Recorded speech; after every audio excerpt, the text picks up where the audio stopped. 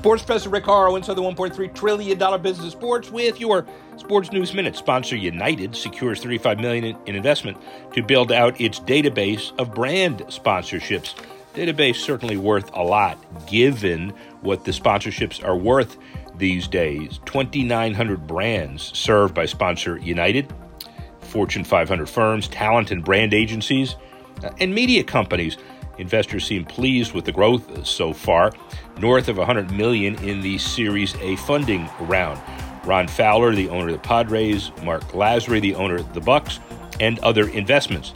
The Sponsor United top terminal in marketing partner sponsorships, essentially a search layer on top of a database of esports, music, entertainment, and media sponsorship deals, and it claims to track over 1 million sponsorships across 250,000 brands. Certainly very important.